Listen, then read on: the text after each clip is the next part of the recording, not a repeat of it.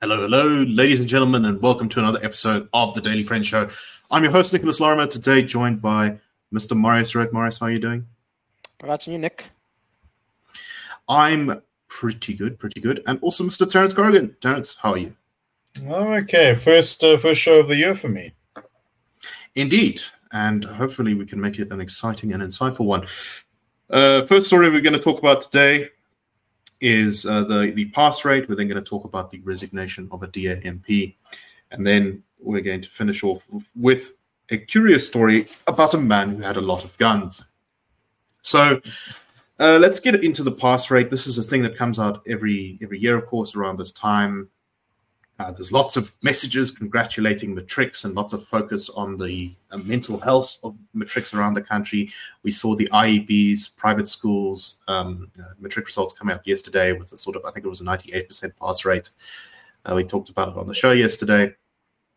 And now the government schools have released their matric results, and indeed they are the highest ever recorded with the current National Senior Certificate certification for matric, an 82.9% matric pass rate, which is up 2.8 percentage points from last year. The number of bachelor passes, which is the sort of minimum requirement to be able to study at a university, places like UNISA, that kind of thing, has increased to 40%. So the bachelor's pass, considering that many of the pass rates have been lowered in other things, I think is a more accurate indication of kind of what we might call a more substantial indicator of what the actual state of the education system is. That is up though.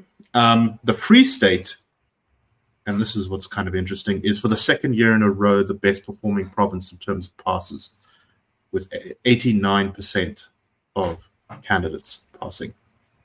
KZN is in second place, Gauteng in third, and the Western Cape at fourth. It's also worth noting that, as usual, the various people have criticized these results. The DA says the real pass rate is closer to 52%, I think is the number they had, which includes people who dropped out of the education system before actually even writing their matric at all. Which is a very significant number of people. And the RR has often pointed out over the years that if you are a young Black South African, only 5% of young Black South Africans will pass matric with over 50% in maths. I think the number is something like that, which is quite the indictment of the education system. Terence, let me start with you. What do you make of these results? What do you make of the fact that they are the best results that we've seen with the National Senior Certificate? And what do you think does this mean the education system is getting better? What do you think? Well, I remember it was about 10 years ago, Jonathan Jansen said something to the effect of the release of the matric results is where South Africa performs annual ritual of congratulating itself for mediocrity. And I think, that's kind of where we are. It's positive. Certainly on an individual level, that a greater proportion of people pass than they did previously. And maybe it's a little churlish, although I think it's the big picture requires one to look at all of those people who started off at starts in grade 1 and didn't make it all the way through. But I think that there's a few things going on here that the education system is just not preparing people for the demands of the economy and call it a fulfilling life. Hence this mad dash. Everyone wants to go to university. It seems to me to just have things backwards. There hasn't been enough, not nearly enough emphasis put on vocational training. We have a very low uptake of entrepreneurship now. I think that's also one where there's also a complex matter. To go and start your own business is a lot easier said than done. And to be fair, there have been some movements within education, within South Africa's education environment to encourage that. I mean, that's why you have this economic and management sciences subject for at sort of mid-school level. But yeah, as to whether this signifies anything more than itself, well, that's a long-term thing. I'll just say I don't see this as a reason to get excited. Maybe if we're able to replicate this every year with small incremental improvements in the throughput and in those pass rates over time, that will be something to celebrate. But at the moment, it really just seems to be wheels spinning in the mud. No, I think that's exactly right. Even if and the kind of depressing thing about this, Morris, is that even if the quality of education was good, and I think in many cases it really isn't. I think in a lot of cases this is sort of almost a box ticking exercise. The kids who come out of school are in a world with very few job opportunities. I think the youth unemployment rate is over 60%, something like that, for people just fresh out of school, which is why Terence says, everyone is trying to get to university. They just want that extra leg up to get somewhere in the economy. But it's really slim pickings. And, if you're a young person, particularly from a less privileged background in South Africa today, the future doesn't look particularly bright. What do you think of all this? I mean, that's exactly it. There's not too much to add to that. I think you're right. The youth unemployment rate of people under 25, whatever it is around about 60 or 65%. It's absolutely shocking. And doesn't matter how good education is getting provided, if there aren't job opportunities, then it's not going to help you. But I suppose these two things are kind of related: the poor education system and the poor economy. Poor education system is because of problems in management and management of the education system and all kinds of other complex issues. But just on the issue of the standard of matric pass, when South Africa has taken part in these kind of international rating exercises, the TIMS, where they look at how well kids do at maths and science, and the PEARLS, which is about reading and literacy. I can't remember exactly what those acronyms stand for, but TIMS is for maths and science and PEARLS is for reading. South Africa is almost always right at the bottom, or they don't look at every single country in the world. They normally look at about 40 countries, normally kind of middle income and upper income countries. And South Africa is, as I say, almost always the last out of, say, 40 or 45, or second or third last. And it's countries that, it'll be, I think Kenya is normally below us. I think I've seen a couple of times some Arab countries have been below us. But overall, we do really badly. And it's also just it's a distraction of human capital. If you aren't getting decent education when you're young, you're already on the back foot as you get older, and especially a thing like early childhood development. From what I've read, that is actually one of the most important education stages in your life, where you go from like the ages of 4 to 7, whatever the case is, before you start formal schooling. If kids haven't gone to a decent kind of nursery school, you don't have to be taught how to read, but just all kinds of things that give you a very good foundation for later on in life. And a lot of kids don't get that, and they're already on the back foot when they start going to grade 1 and what have you. And I see there's a comment here from somebody who's called Grasshopper. Don't think that's the real name, but it could be. It says a large portion of teachers don't even understand the subjects they were meant to teach. And I think that's also right. From what I've read, often South African teachers get given kind of problems that a grade 6 or standard 4 should be able to solve. And the teachers themselves can't do it. And that's kind of thing, if you're teaching maths to, say, grade 6s, you should be able to do like maths problems in your sleep. I mean, if you're teaching matric maths, you should be able to do these problems in your sleep. So that's also where the problem comes from, and it's also the influence of SADTU.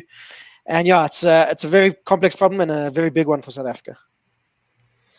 So considering that this is a complex problem, Terence, if you were to fix these problems, what would you do? Oh yeah, I'd contact Hogwarts and get them to cast a spell on South Africa.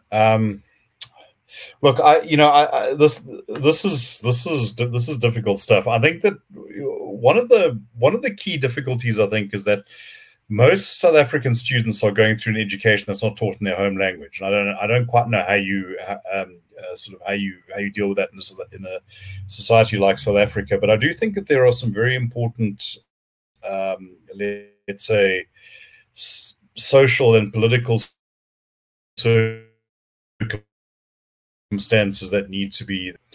But what we've also had is a situation where teaching was considered like it was one of the very few sort of accessible white collar occupations to black people in the past. So you had a lot of people who did not have the temperament or really the interest going into teaching because that was what was available. And I think the problem is that post 1994, it's been used as a sort of patronage tool. I mean, state capturing education departments was a big issue, and as far as I can ascertain, nothing has been done about that. I also think that Marius is quite correct about early education. Students can demonstrate and be heard, and this becomes the cause du jour. But whether your degree in sociology is as useful either to your own labor market mobility or to society as a whole, as opposed to taking those resources and putting them into 10 sort of 5-6-year-olds, that is a real question. And those 5 or 6-year-olds don't have that sort of organization behind them. They don't get onto ENCA. They don't get to make speeches quoting Frantz Fanon and become the subjects of university seminars. So yeah, much more focus on those sort of early years. And I would say, given the limitations we do have, we should focus on things like literacy, numeracy. We spent 20 years experimenting with outcomes-based education and blah blah blah blah blah. Where we didn't have the human resources or the physical infrastructure to make those sort of things possible. One can argue about whether they were good ideas, but they were just never sort of workable. I remember Carter Asmal saying, well, rote learning does nothing for the intellect, but if rote learning can get you to read at least that is something you have. I mean, we have. I've been stunned sometimes with what I've seen with high school students, and these are not in deprived township schools, just the inability to put a sentence together. I don't know. Also, kids must read. They must read more than they, watch YouTube videos. See, guys, read my stuff. Don't just watch me on the Daily Friend show. And you can, of course, do that at thedailyfriend.co.za. But I really like your point. I'm looking forward to that. I really like your point, Terence, about the sort of overemphasis of the issue on students. I think something like 10% around there percent of South Africans have a tertiary level education. Something like 6% for university degrees, and the rest are diplomas or other higher certifications. If you are the kind of person who manages to get into university, it doesn't mean that your life problems are anywhere close to being solved or that you're not going to be unemployed or anything like that. But it does mean that you're actually much higher in the system and in your chances of success than someone who, shall we say, doesn't even frighten a trick, which is a very significant number of people. And more focus on the low level degrees. Sorry, Karen. Yeah, and as you say, Terence, more focus for people at the lower ends of the education system, in primary school and pre-primary school and high school. That's really what we need if we actually want to get the country well educated. Yeah, I just want to say that unemployment for people with degrees is much lower than overall unemployment. It's still higher than it should be, but it's between 10 and 15%, which for developed countries high, but for South Africa, that's if we had 10% unemployment in South Africa, this country would be a very different place. And that's exactly why, as we covered on the show on Wednesday, there were 120,000 applications for University of KZN, which only has 9,000 spots. Exactly because people see the difference that a degree makes and they're desperately trying to get one. Okay, let's move on to our next story. And this is about the resignation of Khaled Kachalia, who I believe was the DA spokesperson on public enterprises. I think I'm correct in saying. I'm not 100% sure. I need to check that. But he was the spokesperson until, according to the DA, he violated an internal caucus decision by commenting on the war in Gaza. And he was fired from the shadow cabinet. He's now resigned from the party, saying that he thought that the party was going to try and prevent him from getting back as a member of parliament. He complains that he attempted to mediate with the leadership and that this was ignored. And he says that basically his relationship kind of broke down with the party, and he feels as though the party leadership has become authoritarian and not particularly democratic. I think this is a sad loss for the DA because he was, in my opinion, one of the more effective MPs in Parliament. But Terence, it's kind of interesting that we were talking about this in the pre-show discussion, and you point out, of course, correctly that South Africa has very little impact on the conflict in Gaza. And even more than that, an opposition party has even less conflict, and yet it still is such a divisive issue for so many South Africans, particularly in the DA. Actually, it seems to always cause internal friction in that party. Look, I think I think my words have been South Africa has no influence there whatsoever. This is all. I think that for the ANC and the South African state, which I think it's difficult to tell them apart most of the time, but this kind of lets the ANC be what it really wants to be. It's a liberation movement, valiantly struggling for the liberation of yada yada yada yada yada. A country that can't keep the lights on, is just sort of bankrupted itself through its own foolishness and venality, is not a compelling international actor. But all countries take global positions. But yeah, look, there is nothing that the DA can do about this publicly.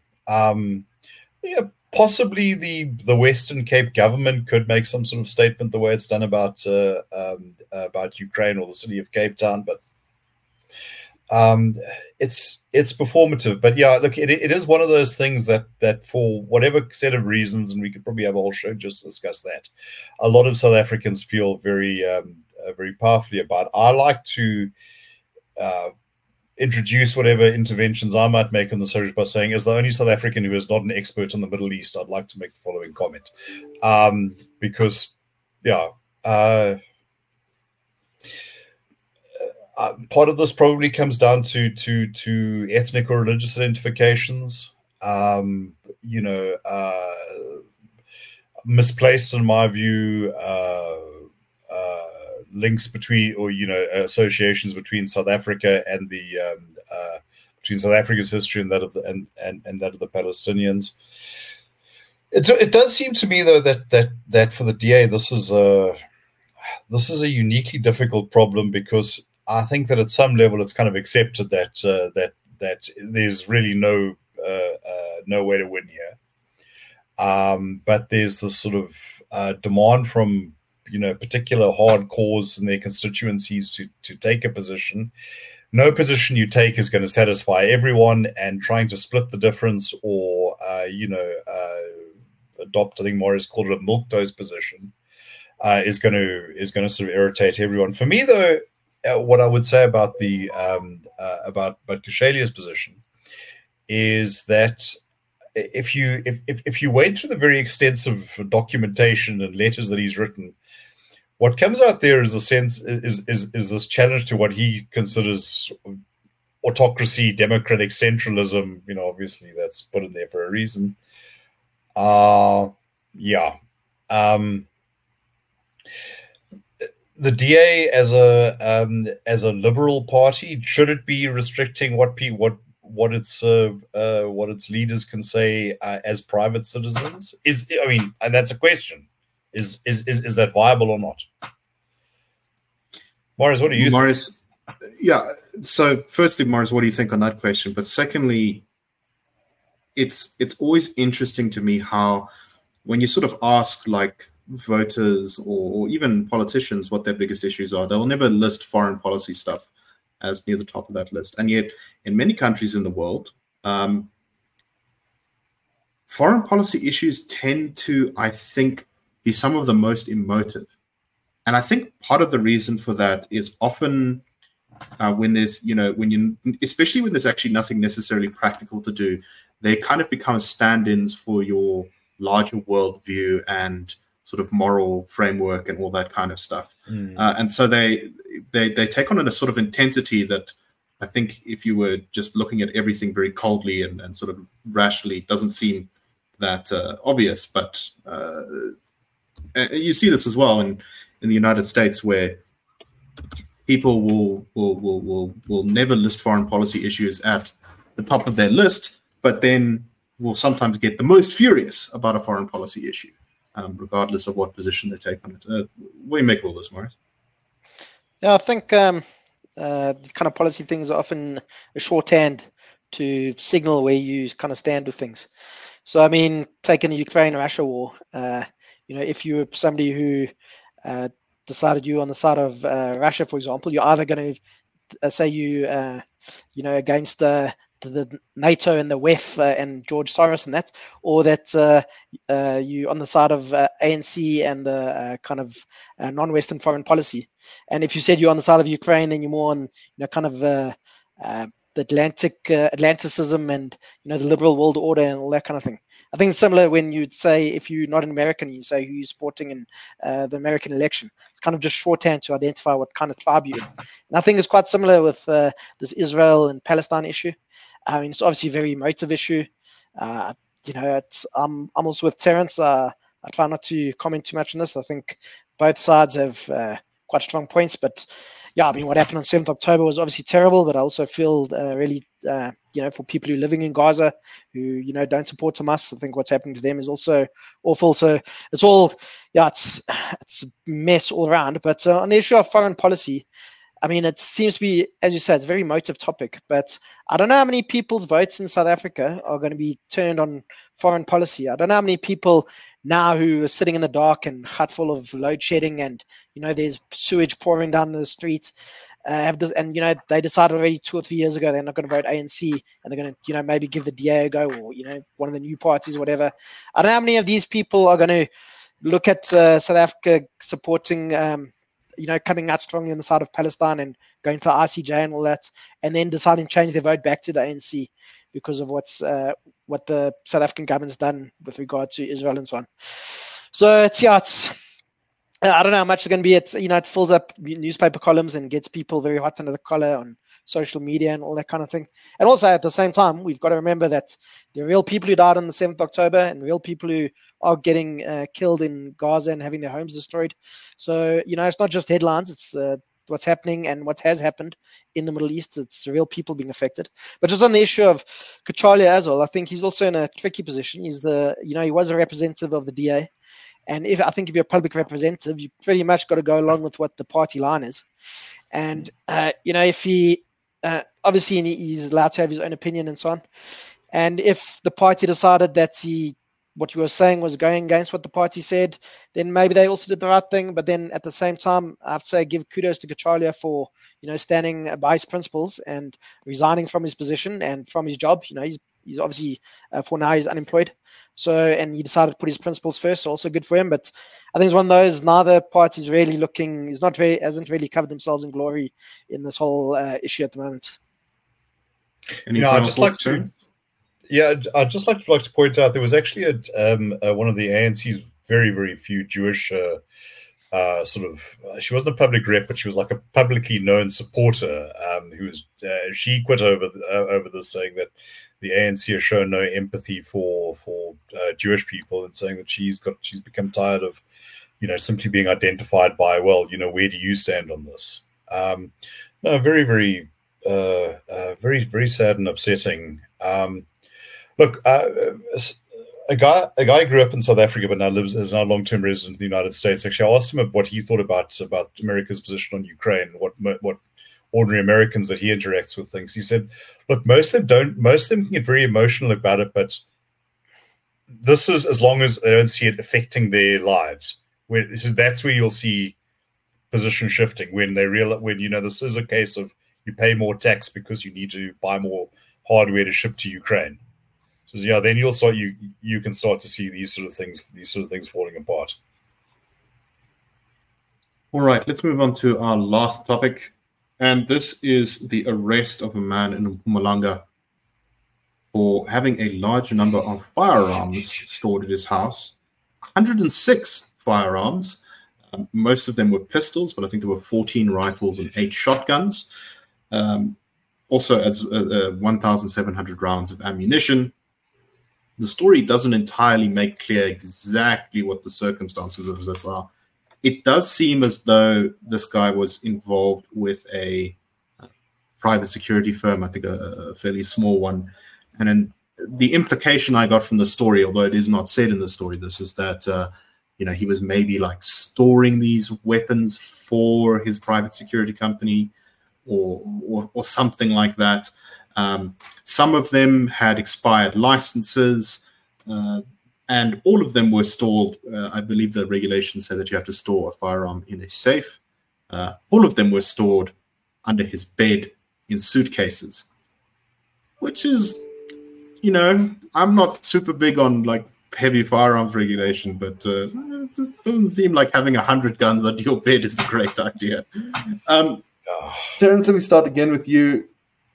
The sort of larger issue here is the contentious Firearms Control Act. Government passed this, and as far as I'm concerned, it has been a complete failure. It hasn't really done anything except make life very difficult for legal gun owners, whilst not really cutting into the enormous number of illegal firearms in the country. A number which no one has any sort of definitive idea of how big that number is, but it is quite large. There's a lot of them around, yeah. Well, look, I looked at some of the photographs of this guy's house, and like the suitcase with pistols just spilling out of it. There's been a concept in South African law for a long, long time, which is unfit to possess a firearm. I can't help thinking that a guy who just has, like sort of 102 gats like stuffed in suitcases under his bed qualifies as fit to possess a firearm. Look, my view on this, is that I do not, I'm not in favor of the sort of American right to bear arms thing. But I do think that private citizens should have a legal right if they meet certain thresholds. One of which I think is the ability to safeguard the gun. I don't think that's unreasonable. If it's on your possession, it should be locked away. Forget about these getting into the hands of numbers gangs in the Cape Flats. There's the question of a 5-year-old thinking this is a nice toy and pulling the trigger. That's a thing. This, no. I'm stunned. And apparently he reckons that he can't account for 20 of them. I'm amazed he can actually account for the rest. If there was like a walk-in safe with these all sort of stacked on shelves or something, this just seems like carelessness of the highest order. Yeah, that's exactly right. That is the lock sort of them in your fridge, maybe. I don't know. Yeah, that does seem like a better place to store them. I mean, when the police asked him, they had a list of firearms I think he was supposed to own or something like that, and he said that he could, as you mentioned, Terence, could not account for 20 of them, which is, this guy is giving people, because it doesn't seem clear that he was going to sell these to, it doesn't look like he was going to sell these to criminals or anything like that, at least from the story here. But still, I think not a good look for firearm owners. Marius, what do you make of this? it's kind of an amusing story, but I think it's just scratching the surface of the number of illegal firearms in the country. It's one of those funny stories that you probably only really get in South Africa. And yeah, I'm also, I'm not as much of a gun nut as the two of you, I don't think. But I think you should be allowed to have a firearm, but also I don't think you should be keeping 100 of them under your bed. So, but yeah. I mean, not under your bed, but in your safe. I wouldn't mind keeping 100 firearms in my safe. I don't know, there's not too much to say about this. Properly registered and safeguarded firearms would be okay. I don't know. Why does anybody need 100 guns, though, to be honest? I mean, maybe 10 or something, but like, you only got 2 hands, right? So, why do you need a car with 4 doors there, Boris? What if you want somebody to? That's ridiculous. Anyway, yeah, I don't know. I don't know how much you can really say more about this, but it's just one of those funny stories that I think you only get in this country, really. And it's probably pretty good Friday story, I suppose. So I see someone is asking why the police came and looking under his bed. Apparently, someone tipped them off to this fact that he had a huge number of firearms. Presumably, someone probably visited him and tripped over a case full of firearms and thought, "Oh well, this is weird." It's just sort of tripped over it, and then the guns just sort of spilling out of the open case, and he was like, "Ooh."